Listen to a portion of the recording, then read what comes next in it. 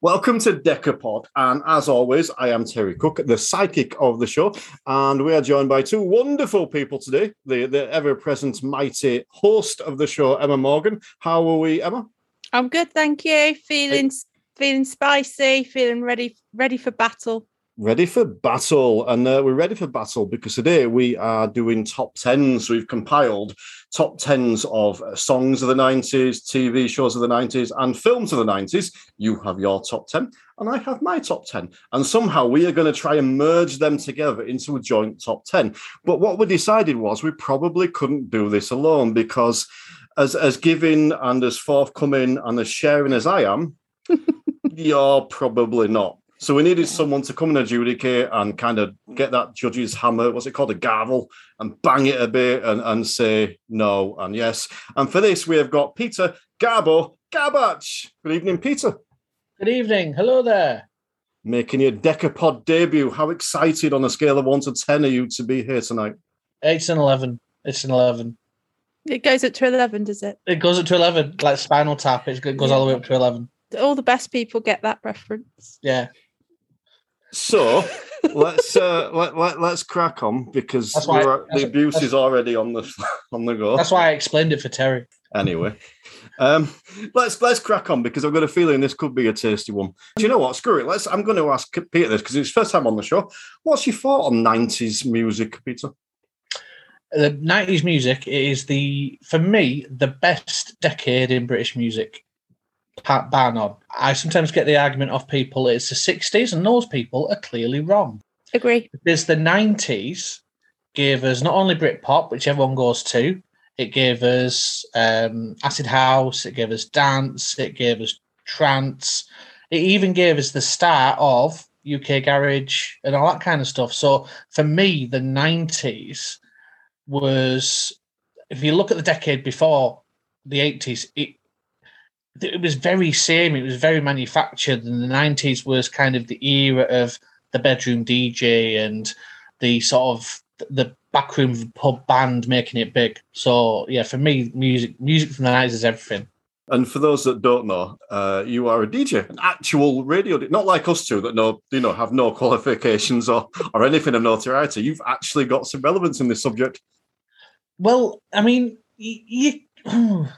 to be honest with you, DJing, it is just talking rubbish between songs and making sure you don't crash the vocals. It's an incredibly basic thing. People make it out to sound sort of quite grand, but it's really not. It's just basically don't say words rated strong by Ofcom between the hours of 8 a.m. and 8 p.m. and you're all right. Okay, so let's make a start now. I'm going to throw it over to Emma. Have we said the rules? That's what I was going to say. Throw it over to you to tell us the rules because I'm going to write these down as you explain them. Be handy for me as the judge to know the rules as well. Yeah. Yes, well prepared as we are. So I believe the rules are that we've each written down, we've gone back over and we've each written down 10 songs from across the 90s. And what we are going to do is pitch each of those 10 songs one up against another one, and then we will decide which one gets to go in so that we comprise of one ultimate top 10. One rule that we have agreed is that if we've both got something on our list. Oh, did we agree this? I don't know. Did we agree? Terry wants it there. If we've both got it on a list, that's automatically in. I maybe want to be more tactical with some of the choices, but I can't remember. Judge, what did we decide? As someone who has seen both your lists, I would suggest we go for anything that you both have, we give a bye onto the final list. Okay. Because then we can just fight over the stuff that's worth fighting for. If you both agree, let's not fight over that. This is very much half comparing lists, half some kind of bizarre counselling session. So let's agree on what we agree on. Let's put that to one side and let's get on with the actual fighting. Should we just wing it? Let's wing it. Why not? Okie dokie. So are we doing what we said, which is each giving one song to begin with that goes into the list automatically? You can't argue over it. Yeah, okay. Yeah. Okay, cool. Awesome. Emma, which song are you going first that automatically goes into the list that we can't argue with? Ain't No Doubt by Jimmy Nail. Right. I have to, right? But I've got a really good reason. He's where my list starts. It starts with Jimmy. He's really important. He's one of my first duets on TikTok. It's very important. So it has to be. So yeah, Ain't No Doubt, Jimmy Nail. Okay, already regretting this decision. Let's go with Sailor V by Bewitched. Do you know what? I didn't want to say that, but I wanted to guess it. And I was like, I thought it might be one of the Bewitched songs.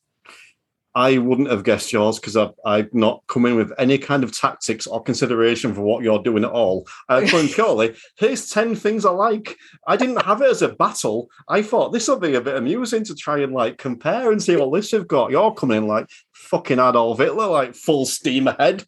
And she said Adolf Hitler, I kind of had my finger under my nose, like a little moustache as well. So that's our automatic one. Peter, we're calling you Peter, like I'd spell it through the mortar. Peter. Have we got any duplications on the list? There is duplications, and this is where you find out if you've just wasted your free choice, because it could be that you both have songs that you've just said on the list. Now, there's no way he's put Jimmy Nail on his list. No. And neither have you put Bewitched on your list. There is one song on which you both agree. Oh, just one? And one song only. I have been through the list 3 times. There is one song and one song only that you agree on. Before you tell us, which song do you reckon it is, Emma? S Club 7. No, but now I know what's on your list. Fucking tactics, get in. Right, what song is it, Peter? The song you both agree on, and I'm incredibly disappointed in both of you, is Let's Get Ready to Rumble by PJ and Duncan. Hey! Nice one. Why are you disappointed? I just think if you're going to pick 10 songs from the 90s, for me, that's not... It's not even in the top, 1,000. I'm just a bit of a snob. Sorry. No, it's got to be well-rounded. Is it too late to get someone else in? What's your thoughts on Bewitched? Bewitched, I actually quite like that as a song. Right. Mainly because when it came out, I was 17, 18, and you used to do the stupid dancing in nightclubs where you did all the crappy, the really rubbish Irish dancing. And then I saw them about 5-6 years ago at the big reunion tour, and they were brilliant. So yeah. There we go. That's fine. But the rest of your list, the rest of both your lists are both excellent. I like that. You can stay. It's good. So far we've got the 3 of Ain't No Doubt by fucking Jimmy Nail, Sailor V by The Amazing Bewitched, and Let's Get Ready to Rumble by PJ and indeed Duncan. So do you want to go first, or shall I go first? You go first. All right. In which case, I am gonna throw in. Let's go. I don't know how to do this. I haven't thought this through. Don't Look Back in Anger by Oasis. Oh, okay. So I'm gonna be fruity, and I'm gonna say, it's just hard. This is harder than I thought it would be. I don't know. I want to go for Supersonic by Oasis. Oh, finger up. Well, actually, I've just looked at the list again, and Emma, you've written Oasis Supersonic, then underneath you've written Don't Look Back in Anger. Yeah, because I... Is this the tactics you were talking about before? Just to write 27 songs down? Because I wanted to be able to decide in the moment, so I knew I would always... I didn't know we'd have to send our lists to Peter before the show. Fucking did. We spoke about it 2 weeks ago, and every day since. I've had an actual emotional breakdown since we spoke about that. Yes, I know. I've seen it, I've heard it, I've read it. So with this one, do you both agree to put Don't Look Back in Anger through on a bye and put it on the list? Or, Emma, do you want to put something else up against Don't Look Back in Anger? I think I'm going to just make the case for Supersonic because then I get Oasis in either way. So my only thing that I would say about why Supersonic over it is I just think the lyrics are a little bit better. They rhyme supersonic with gin and tonic, which is my favourite drink. It's a funny song, and it's just not that stereotypical Oasis song. However, I do love Don't Look Back in Anger as well. But we'll put the argument for Supersonic just in case. I mean, I've not got a massive argument for Don't Look Back in Anger, except I'm not a bit overly fond of Supersonic. So I suppose if we were comparing arguments there, Emma's is like Supersonic is 10 out of 10 and Don't Look Back in Anger is 9 out of 10. And I'm saying Don't Look Back in Anger is 10 out of 10, so I would go with mine every time there. Should we just put that one through? Don't Look Back in Anger? Well, I mean, Emma's made the case for Supersonic. You've made the case for Don't Look Back in Anger. And I love Oasis. And I love both of these songs. I love them both for different reasons. I didn't expect this to be so difficult. I honestly thought one of these would be rubbish. I actually don't mind conceding and having Don't Look Back in Anger go. Look at his face. Fucking 1-0, get in. Look at his face. Yep. Just because my little boy's dedicated this song to me before, so it's got super special meaning. Don't Look Back in Anger? Yeah. I think it's really fitted. So your little boy dedicated Don't Look Back in Anger, and you still chose a different Oasis song. Wow. Yeah, I did. Now I want to concede because you've just prioritised. I don't even know how to go with that. All right, Don't Look Back in Anger. Yeah, I mean, I do like Don't Look Back in Anger, and I also like the cover version, which you may not have heard, by Mark and Lard. They did like cover. It was called Don't Look Back, You Wanker. I don't know if I can say it on a podcast, can I? Well, yeah, anyway. Yeah, he's talked about doing stuff to pigs, so not personally. I've said fuck 17 times before. You can say Don't Look Back, You Wanker. It's fine. Okay, right. That's a good start. Yeah, 1-0 to me. I mean, if we just cut off the recording now because it ended, it'll be all right, won't it? But just claim victory.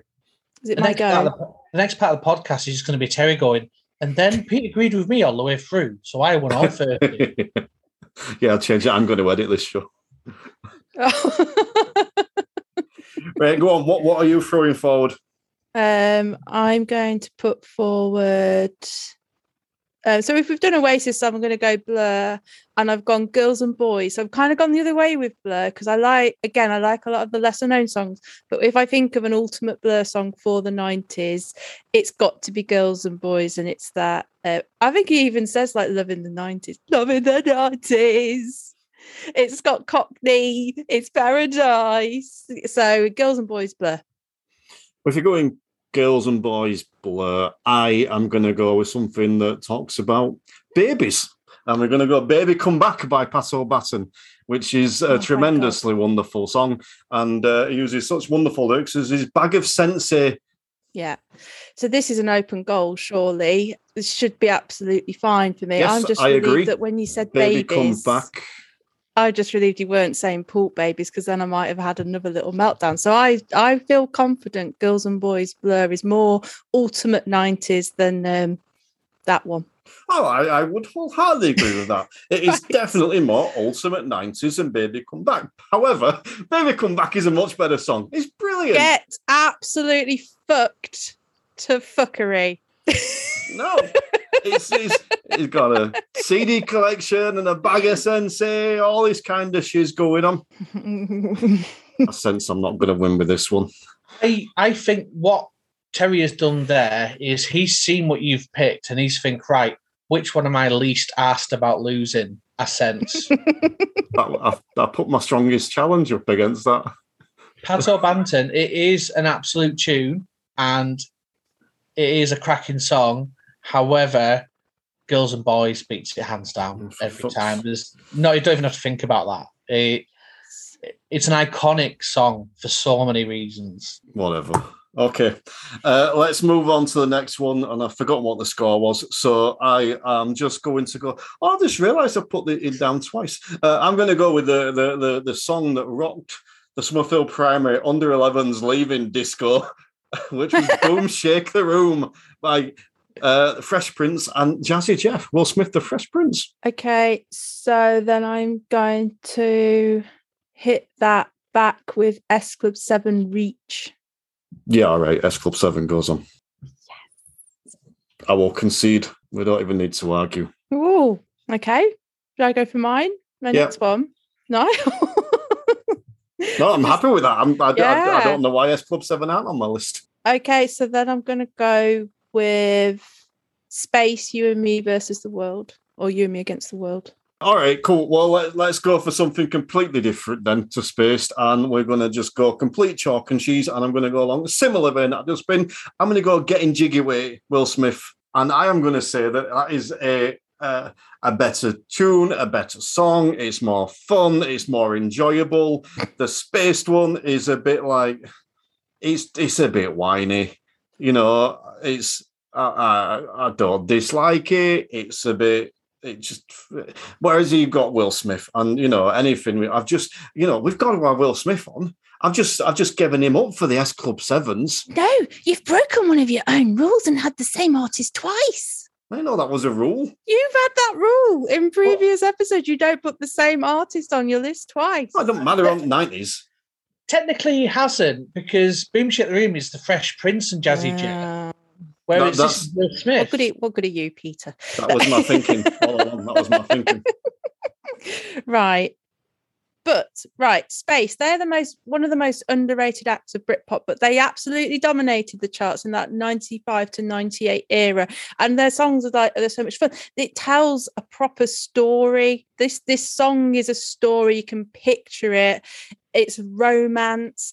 And I've met Tommy from Space and had a little cuddle with him. So I think I would have to message him after this and tell him it didn't get on. Right. Okay. And that's actually a really good argument. Well done. However, Getting Jiggy with It also tells a story, and you can picture it because they all have to dance around a handbag at some point, you know, according to the lyrics. And also, you know, imagine how Will Smith is going to feel crying in his millions when I have to tweet him and say, Emma Morgan hates you. Oh, no. Right. Okay, that threat is enough for me to back off. Let's put the gun down. Get out of it. I can see you looking at your Twitter window. I can see you looking at it. It's fine. We're cool. We're cool's is. It can go on. Awesome. Excellent. Getting Jiggy with It. Whose go is it now? I don't know. Peter, whose go is it? I believe it's yours, Terry. Right. Okay. Oh, okay. Let's go. Angels by Robbie Williams. That was interesting eyes there, Emma Morgan. Interesting eye movement.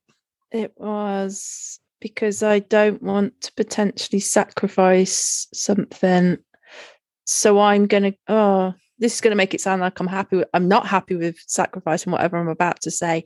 So I'm going to go, right, Robbie Williams, Angels. I'm going to go Suede, Beautiful Ones. Suede, a little bit like Space, can sometimes be the unsung heroes, but they are actually the founding fathers of Britpop, or one of them. And Brett Anderson is a beautiful human being, and their songs are hauntingly brilliant. And I would suggest that although Angels by Robbie Williams is one of those songs that a lot of people know and love, I would just say Suede's hauntingly beautiful rendition just edges it for that reason. I would agree that is a good song to sacrifice for Angels by Robbie Williams, and I will concede your sacrifice, and we can move on. Bollocks. Fair enough. Okay, Robert Angels by Robbie Williams is, do you know what, right? If this doesn't go in, right, 13, I don't know what year, I've got to try and do maths again, 97, 15-year-old Terry, he'd just be a broken boy. He was broken anyway, from what I've heard. All right, well, he fixed him a bit. What song am I going to use to sad wank to if I take out Angels by Robbie Williams, right? That's a reason for it not to go in, surely. No, that's the reason for it to stay in. It should have been number one. I should have said it first. I should have given it priority list. So I apologise to the fans of Robbie Williams for not throwing that straight in, right? I may not be here. If this doesn't make in the list, I may just vaporise in front of you both. You know, like when Thanos did his click. That's what it'll be like. I wish I could put that memory out of my brain, that vision. I think if he vaporizes, the memory will vanish with it. No. I think that when you started talking about this, Emma, you did speak about something that you were willing to sacrifice to Robbie Williams. And I think that you have made that sacrifice with Suede. I said there were things I was definitely not going to potentially sacrifice. And I did also say that doesn't mean I'm happy with this, but I have to choose something. I think we have to throw this over to Pete, over to Garbo, to make his decision, because neither of us are conceding here. I genuinely love Suede, and especially that song. I genuinely love Angels for different reasons. Angels, it's a tough one because it's a brilliant song, but I've heard it murdered so many times on karaoke's and at the end of the night at weddings. So, but due to the iconic nature, and because if you said to me, can you give me a top 20 of the 90s, Angels will definitely go in it. And I can't say that Suede would definitely go in my top 20 of the 90s. So there go, I am picking Angels. I will write that down. And yet again, I have won. All right, over to Emma. What song are you throwing? What song are you laying the gauntlet down with now? So I'm actually a bit okay. Oh no, Poker Face. Right, this really, really important song. Like, just ignore that face I pulled just now. So it just doesn't stand a chance. I feel like a 4-year-old that's losing at bowling, because I just know that I can't win with this one. It's not strong enough. It was Impulse that it went on. So Elastica, Connection. I really love it. It was the theme song for Trigger Happy, which is like a bit of an iconic show. But there you go. Just say yours. Let's get it done. See, now I'm concerned. I'm actually concerned because you're saying to me that you don't think it's strong enough. But as I'm looking at you in this top left-hand corner, I can see Pete getting quite excited by that. So now I'm concerned about what I'm putting up against it. And now, let's go. Oh, let's go, Scatman John. I might be saved. Please, I'm not going to be saved by this. Well, judging by Pete's reaction, I'm not going to bother arguing with this, and we'll throw it straight over. And no, the reaction was, I was kind of hoping you were going to pick something else that wasn't quite as strong. Oh, in which case, allow me to argue for Scatman John, because Scatman John is a generational song that people underrate, and it's like it came along at a time when the pop charts were diluted with Britpop and with the mediocrity that carried over from the 80s, and then it was just flooded with Britpop, much like Elastica and Suede and these kind of bands, and it was just something different that gave us something slightly chance. And people like me, people like me that can't talk properly, that stutter and stumble. Fuck off with this. No, we're not having the violin story every single time. I'm sorry that your teenage years were difficult, but you can't keep using that as a reason to have it in the bloody list. What year did it come out? Scatman John came out in 1995, which is ironically your favourite year for music. So if for that reason alone, it should be in. I was hoping it was 94, and then I could be like, it wasn't like Britpop everywhere, but I don't know why I did that hand flick at you. I'm very, very angry. I would say it is a counter to everything else that was going on at the time, and it's just something different. Now, look, I will hold my hands up here. Scatman John does not get on anyone's list of the 10 greatest songs of all time, right? But in a time of the 90s when, and I was Sam as big a fan of Britpop of anyone. That's not true. I enjoyed Britpop. I like Britpop. I was a bit more mainstream than the two people in front of me as we speak. However, it was things like Scatman John that definitely just kept me sane, just with that randomness and that brilliant song that is Scatman John. But I am now just going to come in and go, however, Connection by Elastica has got the sexiest bass in all of the song history, because it actually makes a noise, and it is sexy. It will make you horny and happy. So you could put it as a kind of pick-me-up after your Angel's sad wank. I mean, I'm really confused now, because that didn't sound overtly sexy. Well, you're just not sexing with the right people. This is not going very well. Right. Let's throw it over to Garbo. So I've listened to both your arguments, and they're both compelling, even if Terry does keep mentioning sad wanks. I'm going to have to, on this one, go with Emma and Elastica, because that song and it's iconic for two reasons. The first one is, like Emma said, there's a bass line, which if you turn it right up in your stereo, you can literally feel it through the floor. And the second one is, it was the theme tune at Trigger Happy, which is one of my sort of favourite it changed the genre of those kind of shows. So for me, it's Elastica and Connection. Oh. Okay. So we're on to the last song now. Are we? I've got song 2. number 10. Yeah, I know, but because we've been battling and stuff, it works out that way. So I only got one. Oh, no. Yeah, because it, oh dear. So we've both got one more each. That's why I've got 2 left on my list. So it's my go first, isn't it? And I can only pick one of these. Oh, for fuck's sake, because I've got one that I prefer, but one that I think you would more likely go for. So do I stay true to myself and go with the song that I like the most? Or do I do what you're probably going to do and try and win and go for some kind of weird tactical voting as if I'm some kind of rebellious Tory? I can't go down that road. That's the worst thing you've ever said to me. I can't go down that road. I called you Hitler before. Take that over fucking Tory. But anyway. Any Tories that are listening, I don't apologise. Okay, screw it. Let's go for the wonderful 1992 classic by Kiss, God Gave Rock and Roll to You. So I'm going to go with Supergrass, and I'm going for, because I put 2 potential options down for I'm going for Caught by the Fuzz.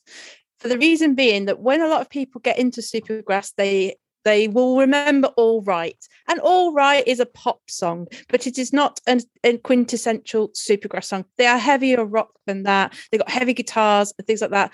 Caught by the Fuzz, there's a bit of a theme running. I like a Southern accent. So Caught by the Fuzz while I was on the buzz. I heard that. It's one of the first albums I ever bought. I heard it. I fell in love with it. I fell in love with this band because of this song. And it really opened my eyes to that there was so much more than this plinky plonky piano song that had been in the charts. And they're good. And they're just such a strong band. And I just feel that sums up what it felt to be like a teenager for me in 1995 as well. That kind of being out, rebelling, and then potentially, well, the police did get called to my house once, but we've mentioned that previously. So that's why Caught by the Fuzz, Supergrass for me. I adore the song God Gave Rock and Roll to You by Kiss. It's one of the few songs, and now admittedly, there's a reason for this. It's one of the few songs in the world that I know all the lyrics to, and that's because there's only about 9 words.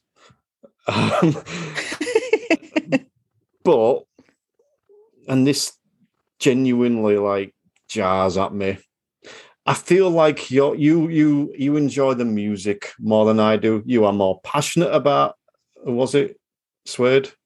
Who did you just say? Supergrass, because I don't know their song that you just said. So you're more passionate about that than I would be about Kiss. So do you know what? Screw it. Let's succumb to this, and I will award you that song. A charitable act. This has been noted for films. Yes, I know. Almost as if there was a ploy. Playing the long game. Yeah, which won't work, by the way. But either way, which actually awards you the most songs in the top 10. I've still got one to go. No, that's our top 10. No. The top 10. I haven't said 10. Well, that's what happens when you mix them up like that and they don't all go in. No.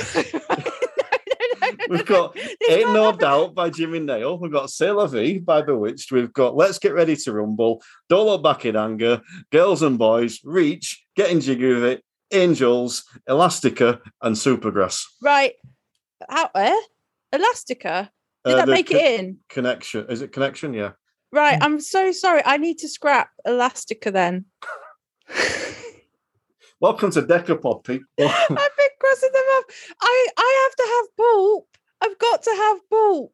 I'll even have one of the cheesy ones. I'll even have Common People or Disco 2000. What I really want is Misshapes because it's the song that defined my life. So I have to have that in. I don't care what song has to go, apart from Ain't No Doubt. We'll swap Elastica for pulp and what? Misshapes. Right. And just before we go on any further, and maybe I should have done this at the start, because we've had this discussion before when you're doing top 10s and you do 9. And then, I have to point out to you or it gets raised. Oh, yeah, there's one that, right. Okay, so I feel like I need to explain this. When I have 10 of something, and you have 10 of something, that makes 20, right? So when we put them together, not all of your 10 will go in. So therefore, there will be some left over. So you have to pick wisely. I don't understand. I just thought we both got to say 10. I don't understand that at all. That doesn't make any sense to me. Okay, right. Let's explain this. Oh, dear me. If, right, you just say, you put your 10 things on one piece of paper and I put my 10 things on my piece of paper, right? If the first 7 of mine went in, then you're only going to get to say 3 of yours in that sense. We're not going to get through all 20, which we could have done until you had the idea of, let's do this battle one song against the other. This is why you don't let me have many ideas, isn't it? No, I'll let you have the ideas. I just gently point out that, sometimes it might be wise to take a step back and consider the idea first. So I'll say it one more time. Welcome to Decapod, Pete. How are you finding your experience on the show so far? Imagine if people start here. I want so many people to start here now. If this is your first episode of Decapod, start somewhere else. Literally anywhere else. Maybe on another podcast. So many unfortunate callbacks right now. So many unfortunate callbacks. Okay, so that defines music. So we had Ain't No Doubt, C'est La Vie, Let's Get Ready to Rumble, Don't Look Back in Anger, Girls and Boys, Reach, Getting Jiggy With It, Angels, Misshapes by Pulp, and the Supergrass one that I didn't write down, so I've forgotten it. And I believe that Emma won that 5-4. But that's 9. Oh, right, okay. Yes, we had one that we both had together that was Let's Get Ready to Rumble, which makes 10. Right, I'm with it. Okay. However, if I can just come in very briefly here, you're both wrong. Because the greatest song of the 1990s is Ash and Girl from Mars. Good choice. Okay, so now that Emma's got a grip of what the rules are to the game that she made the rules for, let's move on to TV. And again, so just to clarify, we have both picked 10 TV programs that we enjoyed very much from the 90s and 10 TV programs that we would like to see in a top 10. Weird this, right? And what we're going to do is initially we're going to head over to Pete and we're going to put together any TV programs. Then I reckon there's at least 2 that overlap here, maybe 3. 4, in fact, I'm saying overlap on this one. We're going to add those on. Then what we're going to do is we're going to battle between the others. Now, we're going to have to be quite careful with how we select the others because we may not get through them all, just through the way maths works. So I think I went first last time. We need to go to Peter for the We need to go to doubles. Peter first. So what doubles have we got, Pete? Yes. So your doubles on this round, and I am doing it as I'm reading it. So you both went for bottom. We both love bottom. You both went for TFI Friday. You both agreed on The Royal Family. It was set in Liverpool. You both agreed on Ghost Watch. And you both agreed on Shooting Stars. Oh, nice. Nice. So we've got 5 on there. That's pretty good. Okay, cool. So I think I went first for music. So do you want to go first for TV? So is this the one where it's the guaranteed choice? Oh, yes. I definitely get it on the list. Yeah, let's do that. And then we're only battling over 3. So which one are you definitely choosing to go in?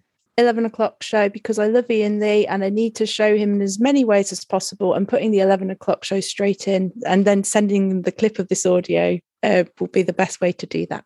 Also, subscribe to Ian Lee's Patreon, which is excellent, as is Terry Cook's.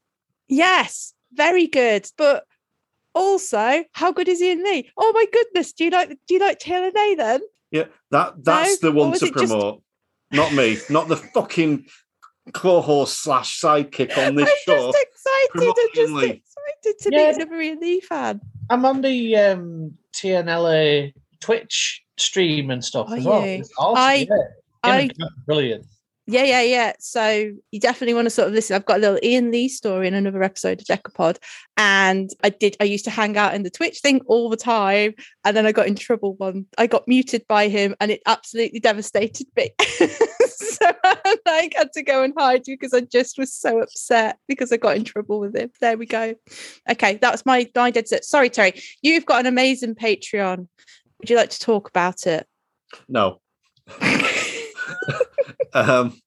Just go sign up for it and just listen to my magical tones, and we'll leave it as that, because my choice is going in to the top 10 of the 1990s is the greatest TV show of the 1990s, which is, what is it? I'm guessing Gladiator. What are you guessing, Peter?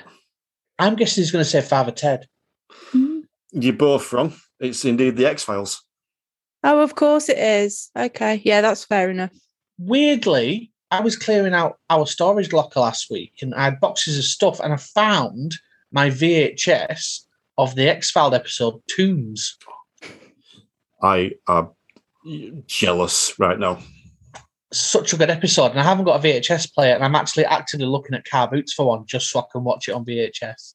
Tombs is the episode that initially put me off the X-Files because I found it too scary, and I had to go back, and I think I then kind of caught up again in series 2, and it was only then when I started buying the VHSs I were able to go back and watch Tombs again. It's like, yes, it is terrifying, but also brilliant. So, so we now have bottom, TFI Friday, Royal Family, Ghost Watch, Shooting Stars, 11 o'clock show, Who You Are Stalking, and the X-Files. So that moves us on to our final 3 of the top 10. So keep in mind, you can only... Yes, I realise it's maths, right? But keep in mind, you can only now submit 3 TV shows. So I believe you are going to go first. Okay, so I'm going to go with... I want to get as much comedy in this list, so I'm going to scrap that one straight away. And I'm going to go in with Absolutely Fabulous. A massively iconic comedy of the 90s, has successfully come back and he's done a film. Jennifer Saunders should be Dame Jennifer Saunders by now. 2 iconic characters basically created. I am going to see You're Absolutely Fabulous. I'm going to raise it with Father Ted, and I am also going to be a complete dick, which I'm sure you'll be used to by now. But I'm going to slam some funk down on this because during a previous... Sorry, got distracted there. During a previous episode of Decapod, when we spoke about Absolutely Fabulous, you missed it off your list. But one of the good things about doing this was to go back on those things we regret and make some things right that were perhaps wrong in previous episodes. And that is one of those regrets that I had that I wanted to make right as part of this. Annoyingly, that's a really, really good comeback. But I'm still going Father Ted because remember, those sheep are really far away. Yeah. I would just argue Ab Fab. I love Father Ted, so I won't be absolutely gutted if it wins, but I would just say longevity of the characters. Also, okay, I was going to bring in Bubble, who's my favourite side character pretty much of all time, but then you'll see me with Mrs. Doyle, so that they cancel each other out. I would just go down to Peter. Which out of the 2? Before you throw it over to Peter, I just need to make one point on what you've said there, because I feel like it was a touch unfair. When you talk about the longevity of the characters, there was a specific reason why the Father Ted show kind of doesn't have that much longevity. Well, yeah, I will take that. But I will also say that Graham Linehan would probably have ruined it for it because he's an incredibly problematic person with some of his opinion on the transgender community that he's very open about on Twitter. I thought that with our top 10s this year, we were going to get away with not talking about problematic people. And I didn't know he was problematic. And now that's ruined it for me. Right, Father Ted, off the list. Absolutely Fabulous is going on. You fucker. Peter, did you want to speak? Right. And this is the really frustrating thing for me, because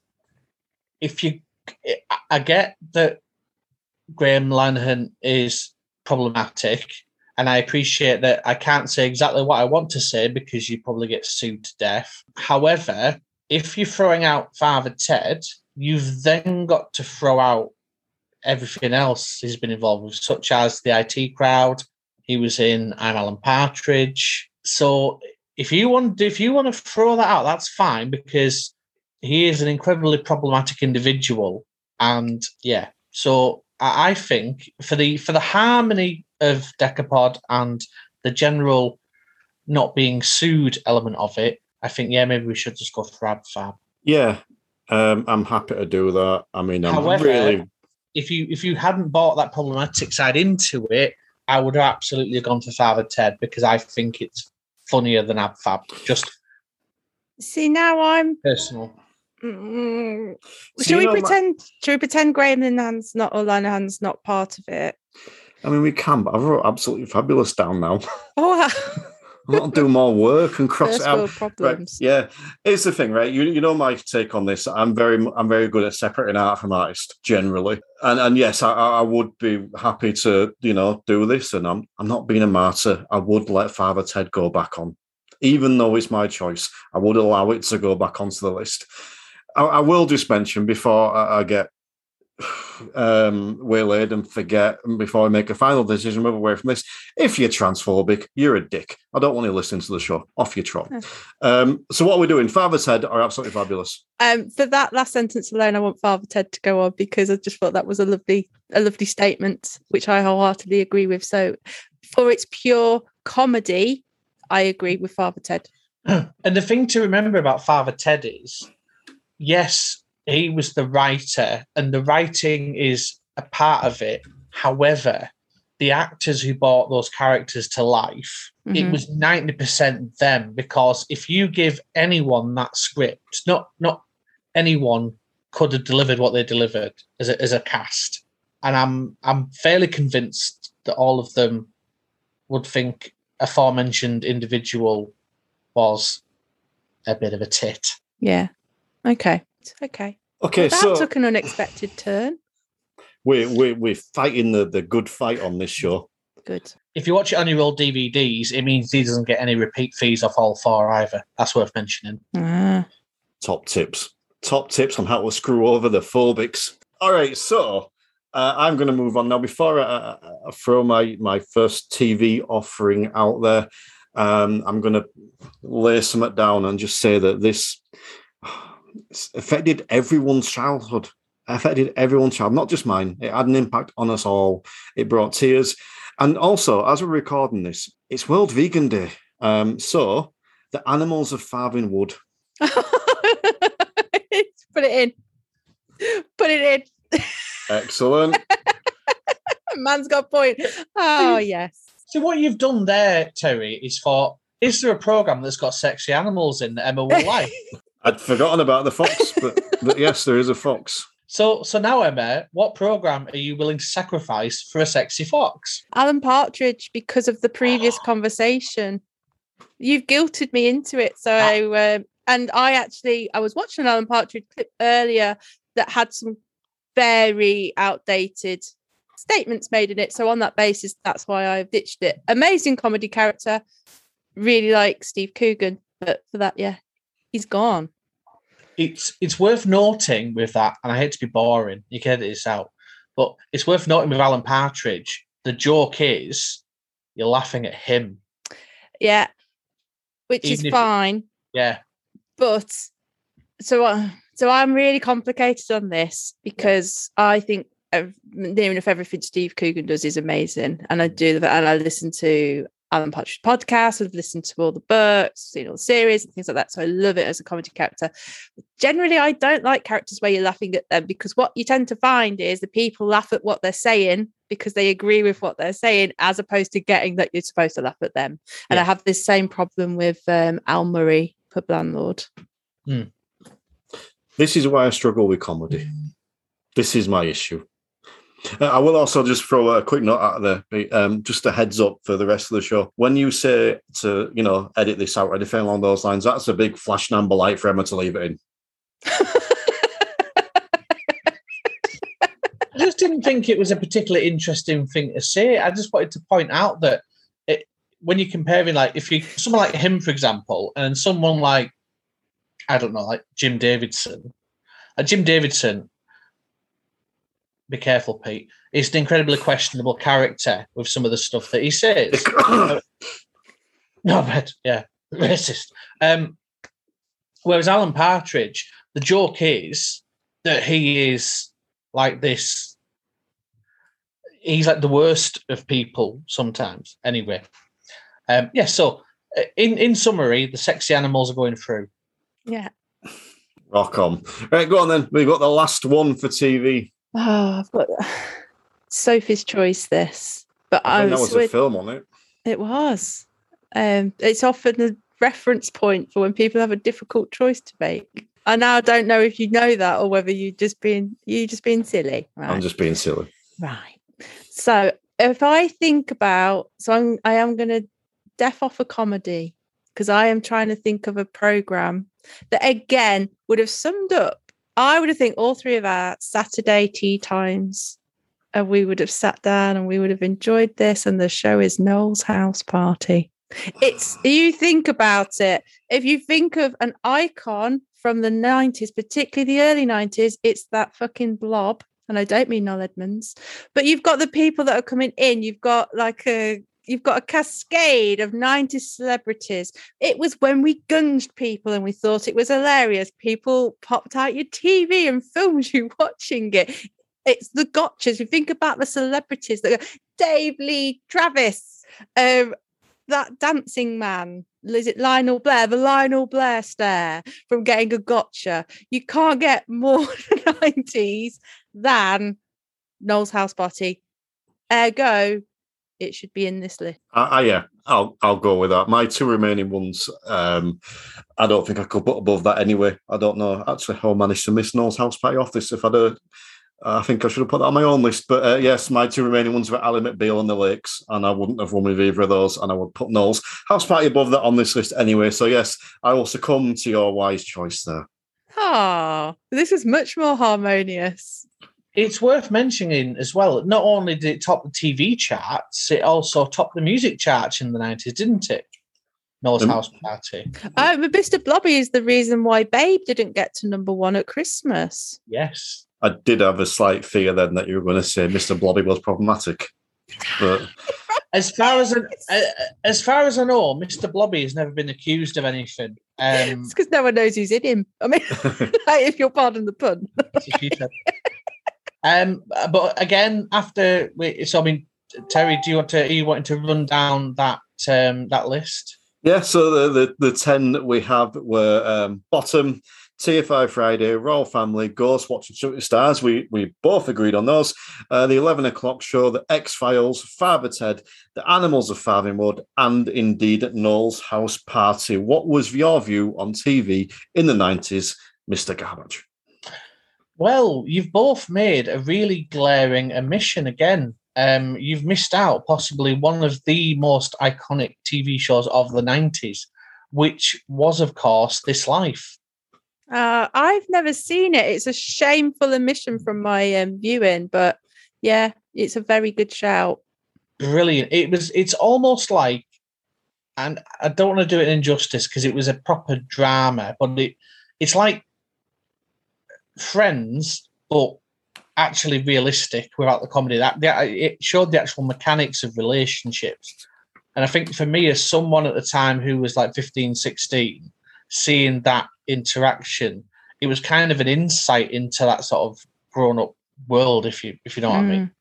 And also BBC Two had this thing of putting like edgy dramas on a Friday evening around that time, and that was just one that stuck out for me. I think I started watching it, and then I think I was a bit like, I'm not cool enough for this. Not as in I'm not cool enough to watch, but like, I'll never be as cool, and as these guys, I can't watch that. But no, I think the few episodes I watched were interesting. Either way, let's move on, and I'm going to chuck in a couple of reviews for our listeners. The wonderful, the mighty Decamorphin Power Rangers, the Magnificent Seven, who have been flocking in their droves to tell us how wonderful the show is. So, first review actually came from today. It's a nice little Facebook comment, which I am moderately entertained by the show and want to be friends with Emma now. I mean, if only they knew, what it's like to be my friend. They would not think that, would they? Well, perhaps after listening to the first 20 minutes of this show, they may change their mind. But yes, that was by my friend, Jess Tongs. Brilliant. Also by this a chap called Matt Bennett, who really long-winded review, which I'm not going to read through. I'm just going to come up with the last quote, which was, "Hag's bagpiping come up yet?" And he's going to keep asking me that until I mention it, which was a sexual perversion of mine that I used to have. I was going to say, is that a euphemism? It is a euphemism, yeah. Is this something I'm going to need to Google? Don't Google it. I will do an impression. And it's not... it's just to clarify, it's not an actual sexual perversion I had. It was a joke that was made. But you think of bagpiping, you can read into that what you will. And then the last review, that's probably a good thing. It's by Chris Benstead, which was simply, "I love Decapod." Can't get a better review than that one. Coming next week, my 4-year-old's review. Oh, thanks, Chris. Thanks, Jess. Jess messaged me, yeah. Slide in my DMs. It's all good. You can tell me what bagpiping means. She bakes vegan cakes. If anyone's listening, go check out Jess Bakes Vegan. She makes the most amazing cookies and buns. I had to chuck that in because it's World Vegan Day. We're now moving on to film, and we've got... do I need to explain the rules to you again? No, it's fine. I'm with it. I'm just really dreading this. Okay, so let's go over to Pete first, because I reckon that we have two the same. Yeah, potential, yeah. What have we got that matches up, Pete? Actually, no, I didn't think you had any, but you do have one, which is Scream. Yeah, that's what I expected. I didn't think that one, but that's good. Apart from Scream, you do not agree on anything. Well, which is kind of a euphemism for the entire series, isn't it? Really. Well, especially considering that I think before the show, Emma said that I had to put a limit on one genre. So that's me out now. I'm done. I think Peter's told me to stop being so silly, and so I think you're good. All right, so we now need to throw in, pick one to throw in. So I am going to throw in mine first. And it's probably a bit silly me saying this one, because this one, I'm surprised it wasn't on your list. And I think that wherever I put this, you would probably just back down gracefully anyway with this. So the film that I am throwing into the top 10 films of the 1990s is indeed Tammy and the T-Rex. Right, okay. Low-hanging fruit. Because I want iconic films for this. So I would like... Oh, hang on a minute. Free choice. Yeah, it is a free choice. I've just your free choice. Yes. Poo. Okay, Robin Hood, Prince of Thieves. I was hoping for a battle for the Robin Hood. I'm disappointed that battle's not come. No but you're not willing to risk getting your hands on my Kevin or Alan. What I am slightly amused by is that you said that you wanted iconic films, but yet with your songs, you were almost constantly choosing songs that were less well known. Yeah, because I'm not a music snob, only about the bands I like, and I hate it when it's the song everybody knows. Okay, so I'm going to throw in my first one that I will let you argue over. So I am going to put in Jurassic Park. Right, oh, fucking hell. Talk about going with your biggest hitter. I've got worst first. So I would like to counter that with Pulp Fiction. I'm really, really gutted you've put it with Pulp Fiction, because I had another that would have made a good battle again. Oh, that's annoying. All right, well, okay, that's cool. But Pulp Fiction is a tremendous film. It's one of those films, and I spoke about this on the show, that I watched. I'm like, this is a fucking cool film. When did films happen like this? I can't come on here and make out like Pulp Fiction isn't a very good film. It is, and it's a bit bonkers in places. And who doesn't love Quentin Tarantino? Yeah, old Q. Of QT, yeah. Oh, don't love a bit of QT. In fact, we may have him on my list shortly. But is that the same as Emma's list? No, Tarantino's not on my list. And Yeah, we've got an Emma's List special planned, and it's like a fucking book. It's not a list. Hey, I've told you, I can't afford to be choosy. Emma's List sounds like the sequel to Sophie's Choice. Choices. All right, so, but yes, what film did I say? Jurassic Park. Yes, but Jurassic Park has velociraptors. It's got one of the greatest, scariest moments in all of film history, which is a moment in the kitchen where the velociraptors are coming in to get them. It's one of the highest grossing films of all time at the time. And it's family fun whilst encapsulating everything. There's a bit of comedy in it, there's some horror in it, there's action in it, there's suspense in it, there's thriller in it. It's literally everything you could want from a film. And I reckon it should be in anyone's top 10, top 5 list of all time. I would just say that whilst Jurassic Park is a good dinosaur film, it kind of does what a dinosaur film's supposed to do. You see some dinosaurs, they're noisy, and then they try and eat people. What Pulp Fiction did was bring a completely new type of film into the cinema. Tarantino is generally considered, particularly in this era, an absolute genius. The narrative of Pulp Fiction is circular. It is a circular narrative film, yet it's also deliberately broken. So if you go back and revisit it, Bruce Willis's timeline doesn't work completely, but it's cleverly done in the way that it does it. So it's got that circular narrative. It interweaves storylines between each other. It goes off on tangents. It's got dancing. It brought John Travolta back from the acting dead and brought him back and gave him a Hollywood career that he still managed to lose. However, he stood a really good chance. Uma Thurman, one of the most ultimate leading ladies in a film. And I think because it's so different and that bursting onto the scene, that's why it should be included versus a dinosaur film. I cannot believe the class Jurassic Park is just a dinosaur film. What's it about, Terry? It's about family. It's about family. You've got the grandkids that have turned up that you haven't seen for ages, and they love them. And the man gets eaten on the toilet, and yes, it's by a dinosaur, but the trauma that man have gone through, we'd only gone for a poo, and someone's eaten him. And it's not just about dinosaurs; it's about the whole thing. Yes, Peter. It just for a second there, I thought Terry had turned into Vin Diesel. It's all about family.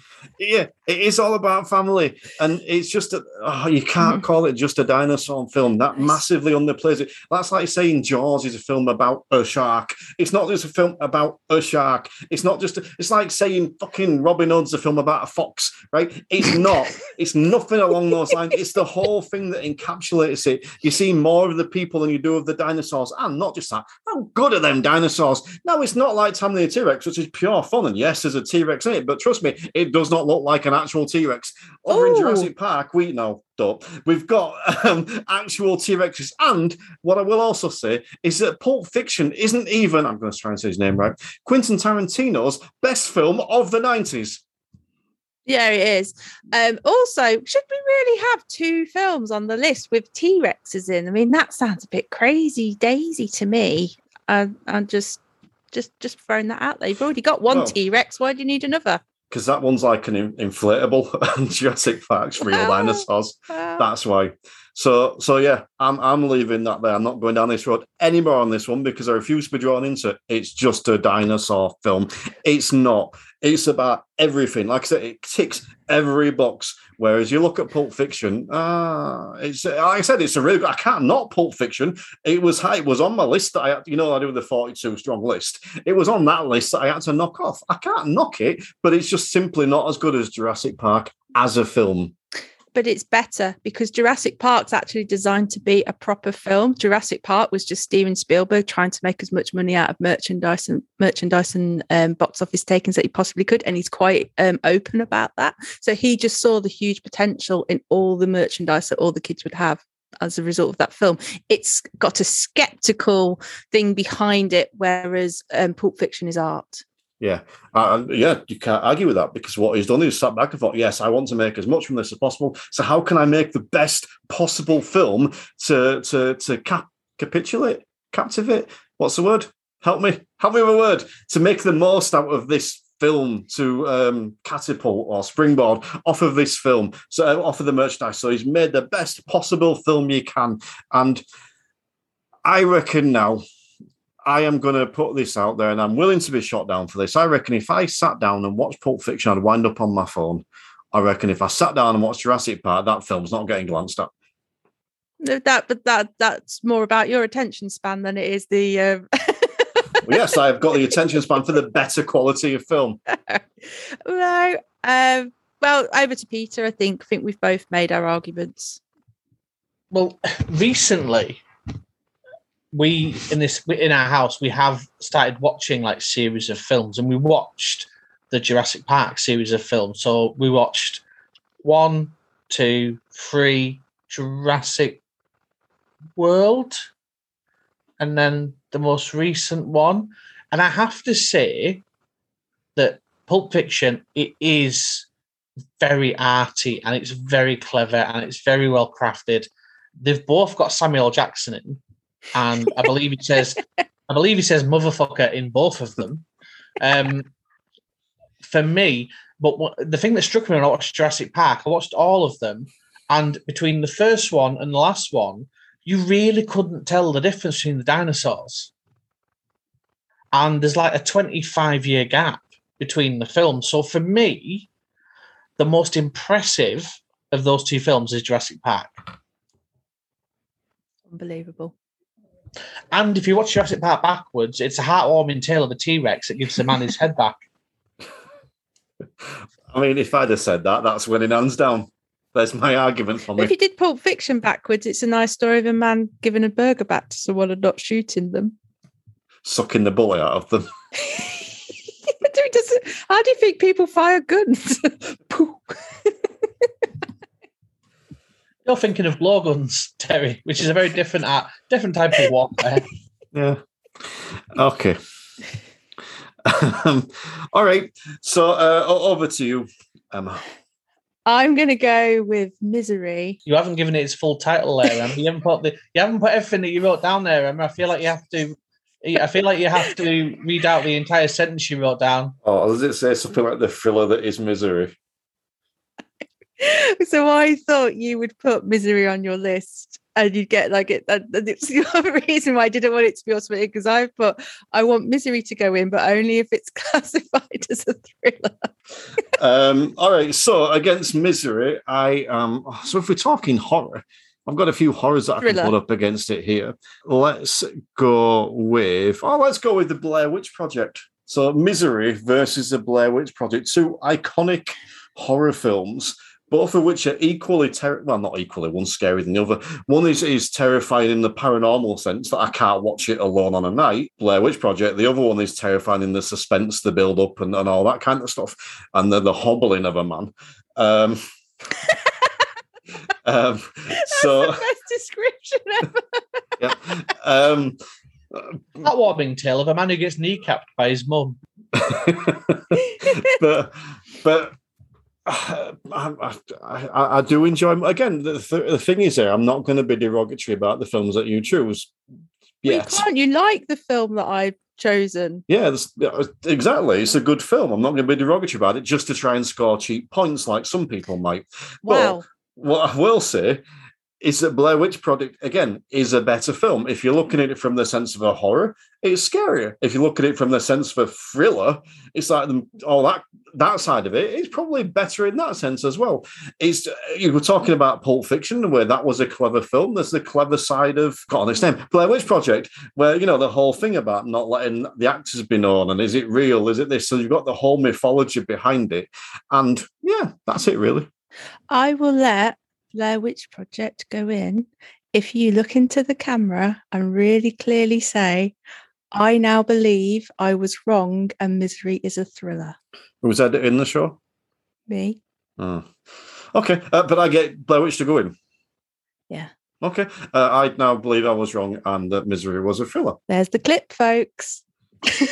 Blair Witch Peter wants to speak. I just wanted to come in on the Blair Witch thing. I wanted to pick on something that Terry said, and it's something that's in my memory from the time that this film came out, in that it was like it was like the internet was already around, but it wasn't what it is now. So you kind of believed folklore, and there was that folklore that Blair Witch was a real found film. It was like the first brackets found film movie, if you will. And when you watched it, there was that kind of, is this a film? Is this real? Are we watching? So there was that element to it at the time, which if you watch it now, you don't get that because you know that it's just a film that's shot in a certain way.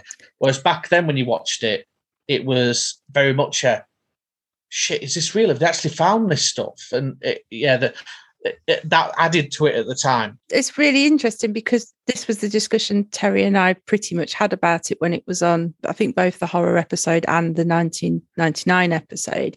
But we also spoke about if they had social media when that film came out, they could have gone to town on that and they could have made that even more sort of gripping for people. Yeah. And like I say, if you could scrap all them and you could do it now, it would be interesting. But it's it wasn't it was the first proper found footage film, and it was just freaky. And I've said before, but the thing that gets me with it still is it's just anything with a camcorder, because my brain relates it to being real. So even though I know it's not, my brain, the subconscious side can't handle it. It just accepts it as being real. But either way, a wonderful film, and I'm pleased that it's in the list. So this is the mighty Emma Morgan. What are you putting up next? That's a very interesting face. I would like how many's left? Because how many have I got left? There's 5 spaces left on the list. There's 5 spaces left. I'd Scream, Tammy and the T-Rex, Robin Hood, Prince of Thieves, Jurassic Park, and Blair Witch Project. Right. Okay. So I would next like to put in, it's between, right, I'm just going to go for it. Right. I would really like to put in Leon, which is a Luc Besson film. It stars a young Natalie Portman. It's incredibly sort of dark story. It's about a hitman that has to take in a girl who is orphaned by a very corrupt cop played by Gary Oldman. All 3 of those actors that I've just mentioned give Oscar-worthy performances. It's a stunning film to look at. Luc Besson is just an artist again.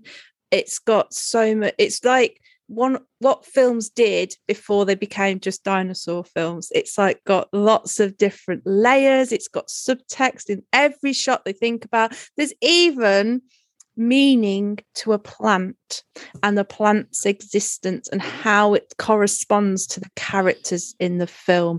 It is beautiful. It's got one of the best baddies. Gary Oldman is possibly one of the best baddies in cinema history in this film. The only little thing about it is that Jean Reno appears to play a French Italian. I don't know why, but that is its only problem, but it should definitely go into this list. I mean, as you're aware, I've never seen Leon. I can't comment on the film itself. You make it sound like a pretentious heap of crap. I'll be honest with you. However, I'm going to combat that. I'm amused by my word choice, combat, with Wayne's World. You bastard. Which is also all full of subtext and underlying plot things and cheeky bits like that. However, before you come back and start firing stuff and degrading Wayne's World into basically some kind of spoofy nonsense, I'm going to give you the option of putting Leon straight in, providing you look directly at the camera and admit that Misery is indeed a horror film. Who's editing this again, by the way? I am now. It'll get edited twice. There'll be 2 versions. Oh, that's not bad. Your version that goes out of mine. That's actually quite a good idea. I would never back down on my principles that easily just to get a film into this. So no, I won't do that. Fair enough. I am absolutely papping myself though, because I love Wayne's World. So down to Peter. So the choice is, just to clarify, the choice is between Wayne's World and Leon. That's not good, is it? It's not even remembered the name of mine. No. I have to admit, I haven't seen Leon. So because it's one of those films that you kind of, back in the day, kids, if you listen to this, when you used to go to the video store and get a video on a Friday, it was one of those films that I picked up and I looked at it and I was like, it looks all right. Whereas Wayne's World, I could probably recite 60% of the script off that. So, but if you've never seen Leon, and I haven't seen Leon, we can't really make a judgment on it. So I'm gonna throw an option over to go on. I would maybe argue the fact that all three of us have seen your choice and only I have seen mine might actually tip it more in your favour anyway. Yeah, okay, let's go with that. I'll take back the option I was going to put out there and we'll go with yours. What was your option going to be? I was going to say let's put them both in. And then we'll just move on. It's fine. I'll stand by what I said. So Wayne's World, but no Leon. But I'll caveat that with the fact that I'm now going to go and watch Leon, because this is like the third or fourth time I've heard you talk about it, and it sounds really interesting. So I will actively seek it out and go and watch it. Awesome. Particularly if you like Gary Oldman. If for nothing else, for Gary Oldman. I do love Gary Oldman. He's in my list again, so it's all good. Okay, so if you've gone Leon, I am going to go 1, 2, 3, 4. 1, 2, 3, 4, 5. Which one do I leave out? I don't know. I am going to go Terminator 2. Okay, so I would like to put in As Good as It Gets. Which is As Good as It Gets? It's the comedy film starring Jack Nicholson that he won an Oscar for. I can't remember that film. I have seen it. I can't remember it. So again, I will refrain from comment on that film. I will just speak about Terminator 2, which is one of those films that you'll hear me speak about a lot, which is indeed a perfect film. It is a combination of thriller, sci-fi, and horror. It is Arnold Schwarzenegger at his best, even if that you did wind up having one of your ex-boyfriends in tears watching it, I believe you said. Uh-huh. And it is just an absolute classic of a sci-fi film. It is, I suppose, Terminator put Arnie on the map, but this is what stamped him. This is what put him on the scene. And like I said, it's just the perfect film there. It's the bad guy hunting down the good guys, and it's just pure action. And yeah, maybe not all of the effects stand up quite as well. I think there's that bit where he's doing his eye and his hand, and it looks good, but not great.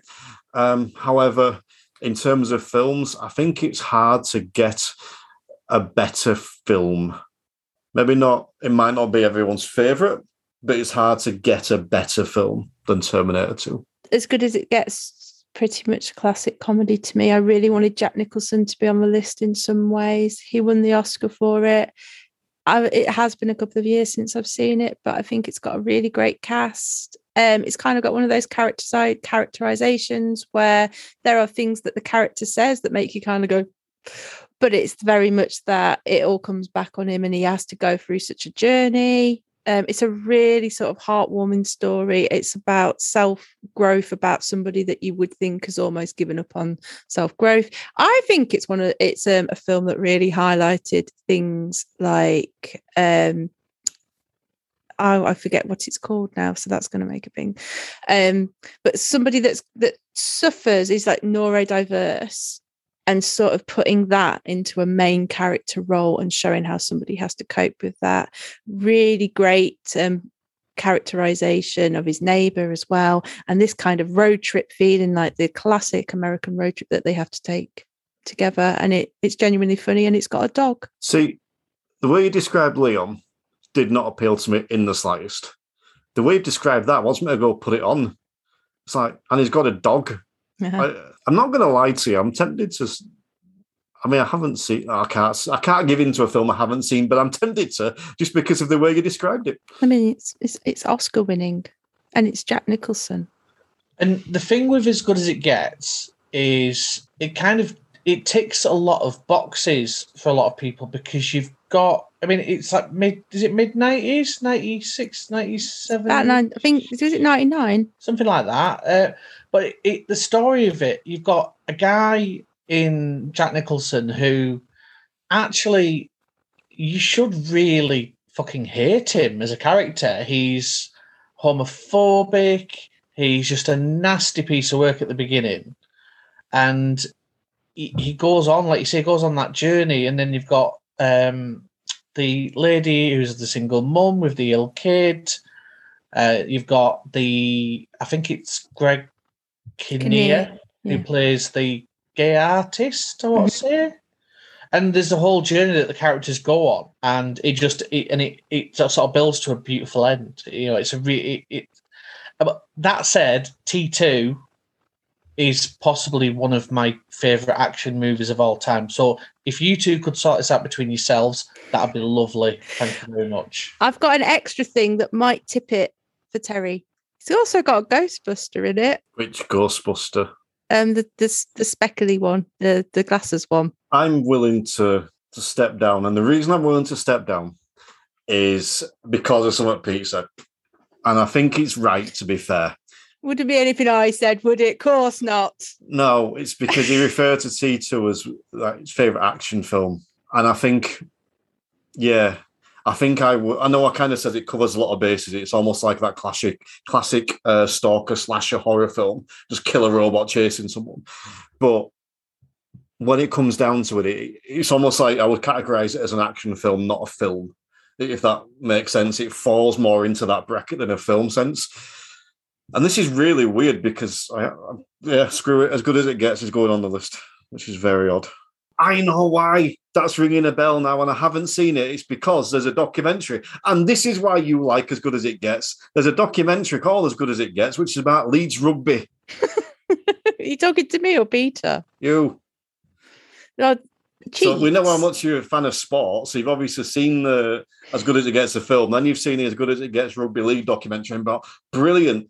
I can get this in under this guise, and really, I just want to talk about the rugby one. That's very crafty. There's certain elements of rugby I like.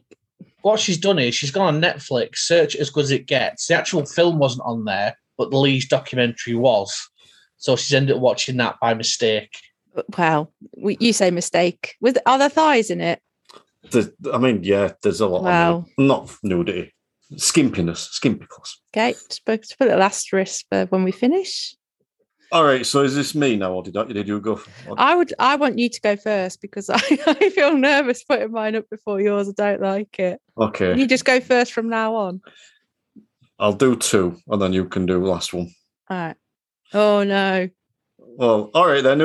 You can do 2, and I'll do the last one. No, do the way around you said. Sorry. Are you sure? Yeah. Right. Do I need to toss a coin again? No, fine.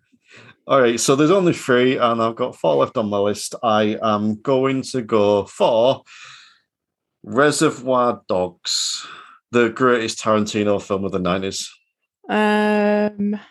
So I would instead, I'm going to go for the film that I've got on my list, which would combat this as an ensemble cast, and that is Hook. And again, I would say as an ensemble cast, think about who is in that film, Hook, in terms of Dustin Hoffman, Robin Williams. You know you love Robin Williams, and you've not been overly kind to him over the past 10 episodes or so. Julia Roberts, Maggie Smith, Bob Hoskins. There's this cheeky little cameo, Glenn Close as a pirate.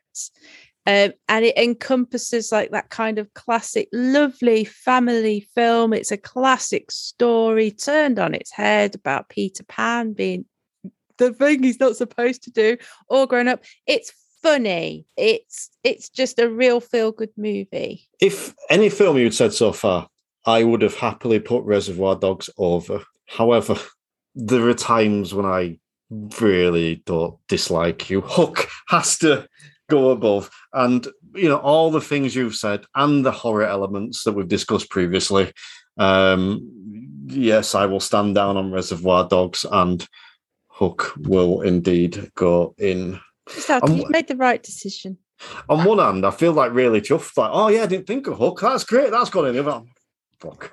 I'm actually really happy that you guys settled that one because I love both of those films for different reasons. I just think it was one of Hook was one of Robin Williams's best performances in a film for me as a comedy actor. You know, people go about Mrs. Doubtfire, and he was the voice of the genie in Aladdin. But for me, just the energy and the way he played that character he was like born to play Peter Pan, but an old Peter Pan. Whereas, and then you've got the ensemble, like you mentioned, like people like Dustin Hoffman as Captain Hook is just iconic. Like Peter Pan. Yeah. Obviously, you can't see me doing that, my hook hand on my moustache, because it's a podcast. That happens a lot, don't worry. Also, I wanted to pit Reservoir Dogs against Pulp Fiction. That would have been a great battle. I also wanted to pit. Oh, I'm doing next one as well. I'll do it last. Right. Yeah. I also wanted to pit my next choice against your Robin Hood Prince of Thieves choice, because I thought it would be great to see that Robin Hood Men in Tights is indeed the best Robin Hood film of all time. And therefore, my next selection in this greatest films of the 90s is Robin Hood Men in Tights. Which is okay, but it's no Truman Show. See, when Terry said Robin Hood Men in Tights, I looked at your list and I thought there is only one film on there that can match it, and you've picked it. So over to you guys. Interesting, because I think it depends how you look at the film. Because if you look at the film like you look at Men in Tights and you think of comedy, it's a better comedy. If you look at Truman Show, which again is part comedy, but part, I don't know what you class it as. I suppose not a thriller, but I don't know what the right word is. But that genre, that's the better film of that genre. But then when you put them together against each other, then it comes down to which is the better film. And this is where I'm frustrated, right? Because you put Robin Hood Men in Tights against Robin Hood Prince of Thieves, and fucking Men in Tights comes up head and shoulders way above. I can argue that all day long, even in terms of the better film. You know, I could argue that without a problem. But I struggle to argue with it against this as a film. As the comedy, if we were doing the top comedies, the same way we did the top horrors, I would have this above The Truman Show. Right, okay, let's put The Truman Show in. And the thing with The Truman Show is, do you not think that from the perspective of that film, it kind of foresaw a lot of the stuff that came after? Like Big Brother, all the reality stuff? Because The Truman Show is essentially a show about a man who doesn't know he's being watched, and like his life is curated. And if you look at things now, like Made in Chelsea and Towie and all that crap on ITV2, it kind of pre-guessed all this coming. It was the Blair Witch of its time. Yeah, and can I say it's one of Jim Carrey's more serious films, because he doesn't play it just for laughs. It is there is a lot of drama in it, and it kind of, up to that point, I'd only seen Jim Carrey in Ace Ventura and in The Mask, where he was like completely out there, weird, wacky, rubber face. Whereas in this, there's more depth to his character.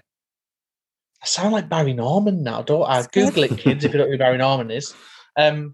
Kids don't listen to this. We know as audience, it's like 30 plus. Yeah, Truman Show, it's one of the standout films from that decade. I think from a cinematography point of view, and from the way Jim Carrey played that character, it's brilliant. Right, so Truman Show goes in.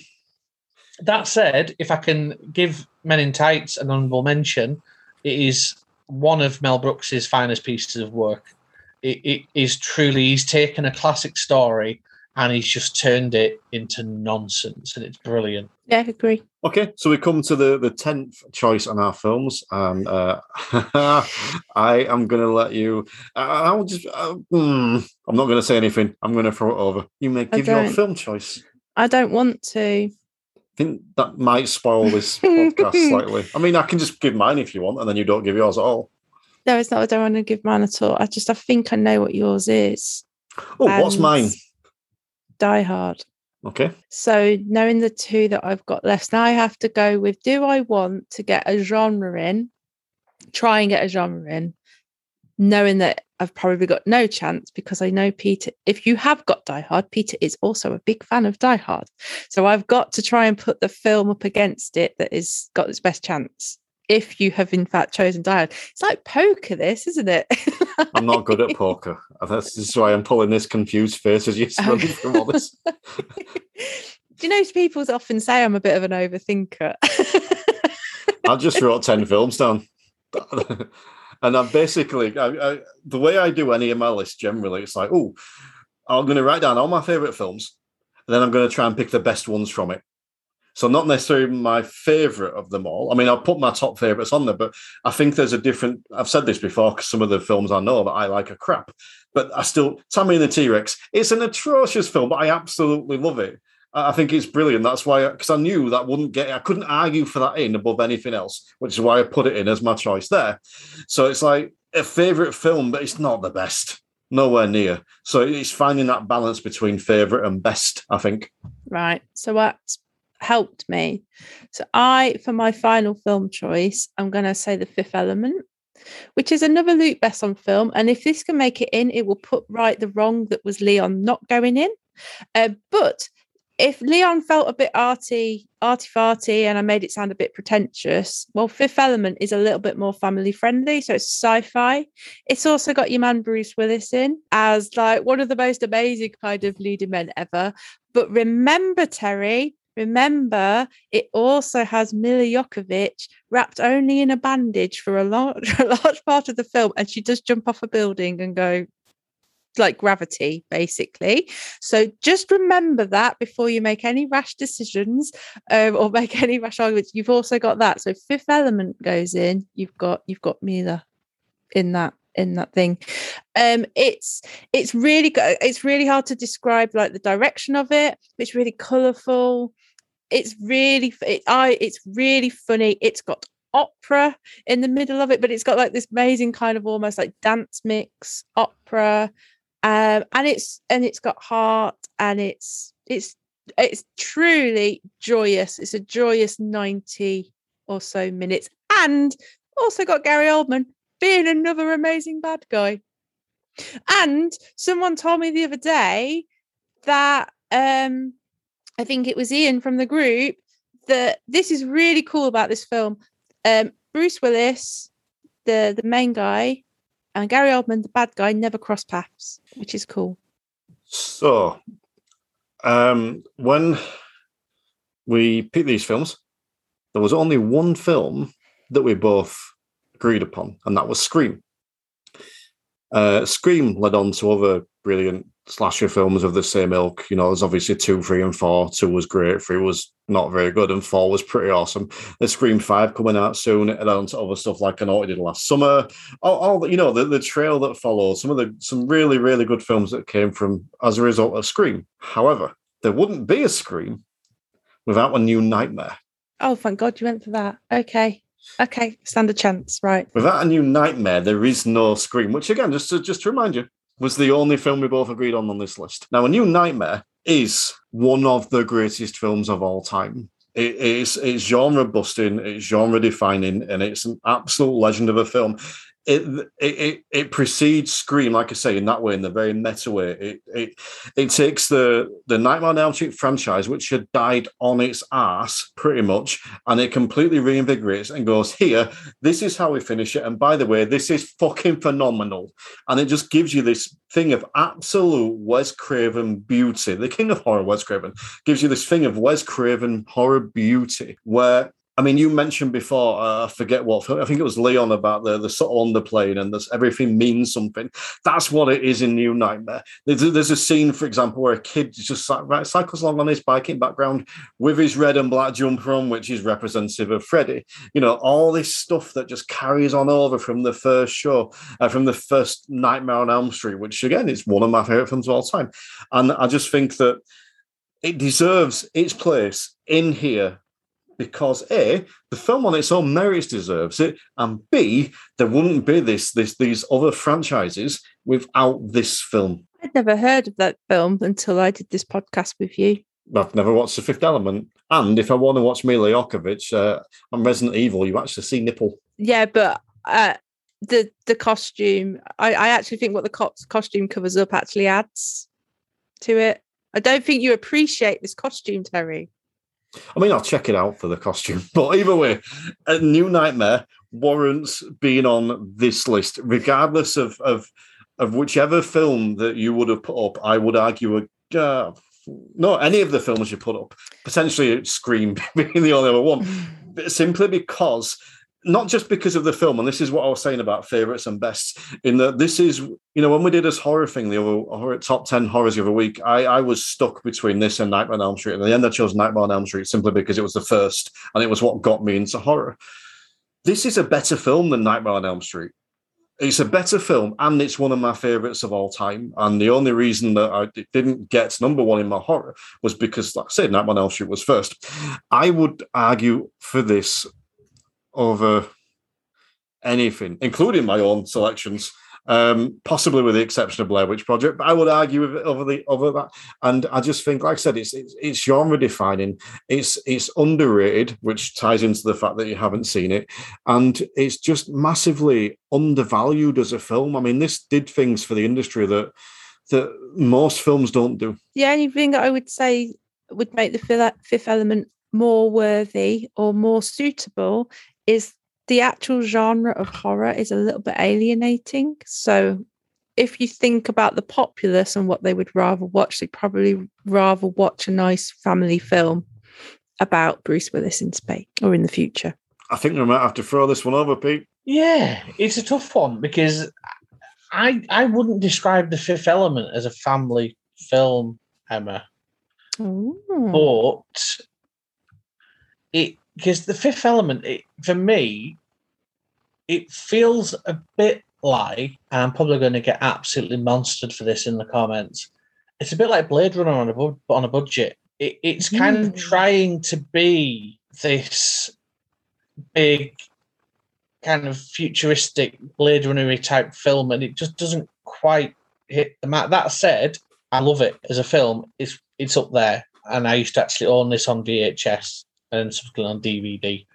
And New Nightmare, I'm going to be completely honest, I've never seen it, Terry. I've never seen A New Nightmare. I have seen several of the Nightmare on Elm Street films, and I agree with what Terry says in that this did kick off the Screams of the world, and it made horror cool again, where in the early 90s, horror had kind of gone down a bit of a cul-de-sac. It was a bit kind of stale and a bit samey. And the fact that it's the 7th Nightmare on Elm Street film, I think I'm right in saying, Terry? Is it the 7th? I think it might be the 8th if you include Freddy versus Jason, but it's around that. Yeah. So it's a really tough one. Because it's the thing. I'm going to interrupt again then, because unfortunately, despite what my esteemed co-host / host of the show said before the show and how she was not looking forward to my underhand tactics and so on. Oh, it feels only fair that when we came to Leon and we hadn't seen it, that Emma Morgan stood down, and now we've come to New Nightmare and you two haven't seen it, so it's only fair that I stand down and hand it over begrudgingly to The Fifth Element. Oh, yes. Which also, and this is genuinely annoying, means that Emma has won the film section. And no Die Hard. I'm so happy. No Die Hard. I've no idea. I fucking miss Die Hard. Seriously. What year was Die Hard? Was it even 90s? Because I don't remember talking about it. It was about 92. I'm not sure. In fact, I'm going to live Google this. Give me a second. I'm saying Die Hard's not 89. Why have we argued about it so many times then? Because you like to pick fault with everything. So when we come to Die Hard 2 and you start arguing over it, we just get drawn into the Die Hard debate. 90s? No, I don't think Die Hard was 1988. Oh, there you go. Oh, there you go. That's why I it's was not worried about nothing. I've been worried about that all day. in Terry's defense, when you Google Die Hard, you know how Google sort of completes the question for you? The first option is, why is Die Hard so good? Good. What was the film on your list that you haven't mentioned?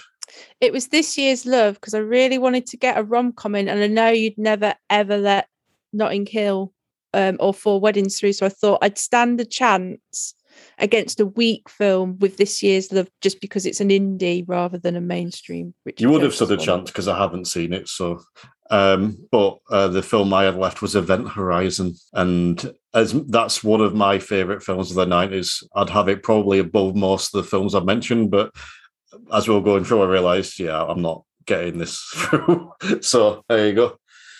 And I've seen both of those films, both Event Horizon and This Year's Love. And out of the two, I would have gone for This Year's Love purely because it's a British indie film. It's almost like wrongly classified as a rom-com. It's not a rom-com. It's just a comedy that happens to focus around couples. And also the soundtrack is it's the best music of that year. I think it was 1998 or something like that. And it was also the theme song. The actual main theme was written and performed by David Gray, who at that time was completely unknown. Yeah, and that catapulted him into superstardom. Yeah. What I will say is that, now that the film section has finished and Emma has won it, and she won the music and I won the TV, so she's 1-1. That's an ideal opportunity just to lie and say Event Horizon to make me feel good. That's the opportunity to do that. That's why you chose him to come and be a judge, because he stands for what is right. No, I chose him because he thought he might stick up for me. Can I mention a couple of honourable mentions that you've both omitted? You may indeed. The first one is Starship Troopers. Oh, harrowing. Which is a heartwarming tale of people who go to another planet and fight big spider monsters. But yeah, for me, it's just a really trashy American sci-fi film. It's kind of really bad, but also I really love it because it is like nonsense. The other one I would have mentioned out of all that is Star Trek Generations, which was the one that I believe you discussed in 1994, which is where they had Kirk and Picard. Yeah. And for me, that was just, as a Star Trek fan, seeing like both those captains in the same film. It's kind of just like a bit of a nerdgasm going on. I think the thing with that is the film isn't brilliant. I think that's the problem with that one. Like you said, it's just the idea that you get these two and like that mix up, and it's fun, and it's for anyone that's been a Star Trek fan. It's like it's just joyous to see it. But I don't think I could ever get it on top 10 list. But yeah, definitely worth a shout out. So that concludes that. Have you got any deaths for us, Emma? I know that we're not on a specific year, but any random people that have died? No, but I was thinking about this, and I think the ultimate death of the 90s has got to be Princess Diana, hasn't it? Yeah, if we're talking, famous sort of celebrity deaths, well done, Princess Diana. You've achieved notoriety in a whole new level. Oh. I'm not sure. Well done. Oh, we've killed Pete. Is that God? Yeah. Can we talk to Diana a second? We just want to pass on Terry's congratulations for having the best death. Best death. You used to do a Decapod Awards, and the best death of the 80s was. That's not a bad idea, actually. Get some special categories going here. But, I think we touched on this before, but I'm going to throw it over to Pete. Should Diana go into events or deaths? Diana dying, should it be event category or death category? But this is more about Giordano. It depends. Yeah. I mean, she died, so she is a death. But also, if you look at major historical events of the 90s, it's probably up there in the top 2 or 3. On that note of Princess Diana being in the top 3 events of all time, we'll wrap up, and we will first of all, big thank you to Pete Garbo Garbach for joining us. How have you found losing your Decapod virginity?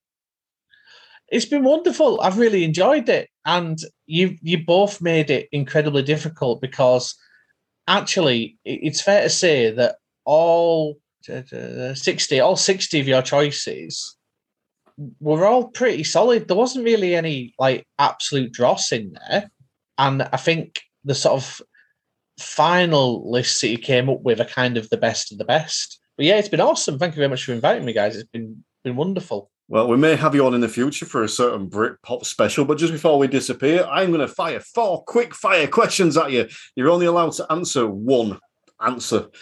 Give me one song from the 90s that people should go listen to. Ash Girl from Mars. Give me one TV show from the 90s that people should go listen to or watch. You threw me for a second there, just because I mentioned it earlier, This Life.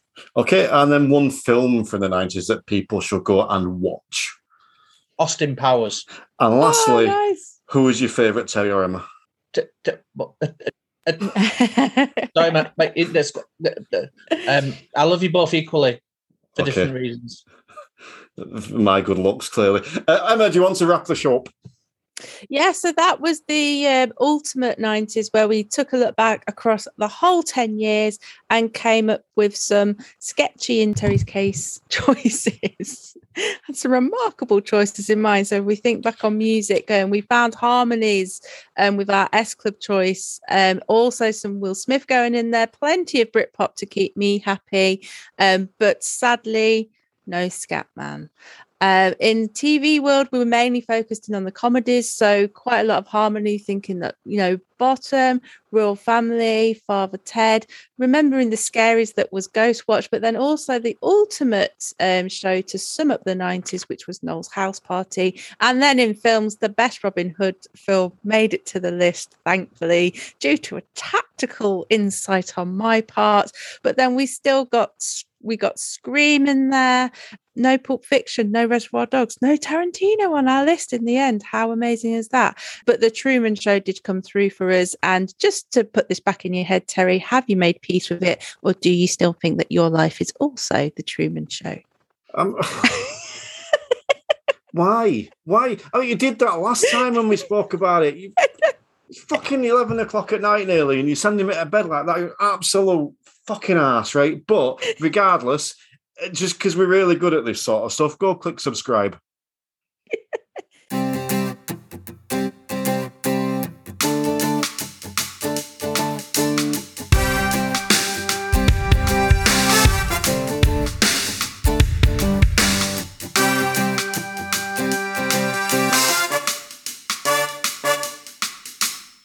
This has been the most fun ever. So I was so happy. I'll edit this out the main show, but I might put it in as a bonus episode. But podcasting, we've both kind of said, you do it professionally, much more professionally than me. But we kind of met through podcasting. You came on my podcast, and we kind of got a friendship from doing that. And we came up with the idea of this little show. But this little show has just been a joy to make. And I love it. I love the Facebook group. I love doing the research for it. And I love just bantering and saying fuck off to one of my most favourite people in the world. So thank you for pitching it to me and making this a thing, because it's been really good. Did you fucking mention Truman Show first? None of that matters. It's fucking Truman Show. And honestly, if I can jump in there with a little bit of love, listening to you guys, I only listen to you when I'm driving, which is probably a bad idea because I end up like ugly cry laughing and having a pull over. But listening to you guys, it's like sitting in a room with two mates who have really strong opinions about stuff and can tell each other to fuck off and then have a hug afterwards. So it's lovely. It's lovely to listen to you. We can't be film critics here, not just two mates. We're supposed to be professional. Oh, I thought you were going to pick up like, she's not my fucking mate. Oh no, I think I'd class you as a mate. It's just that you do things like fucking talk about Truman Show.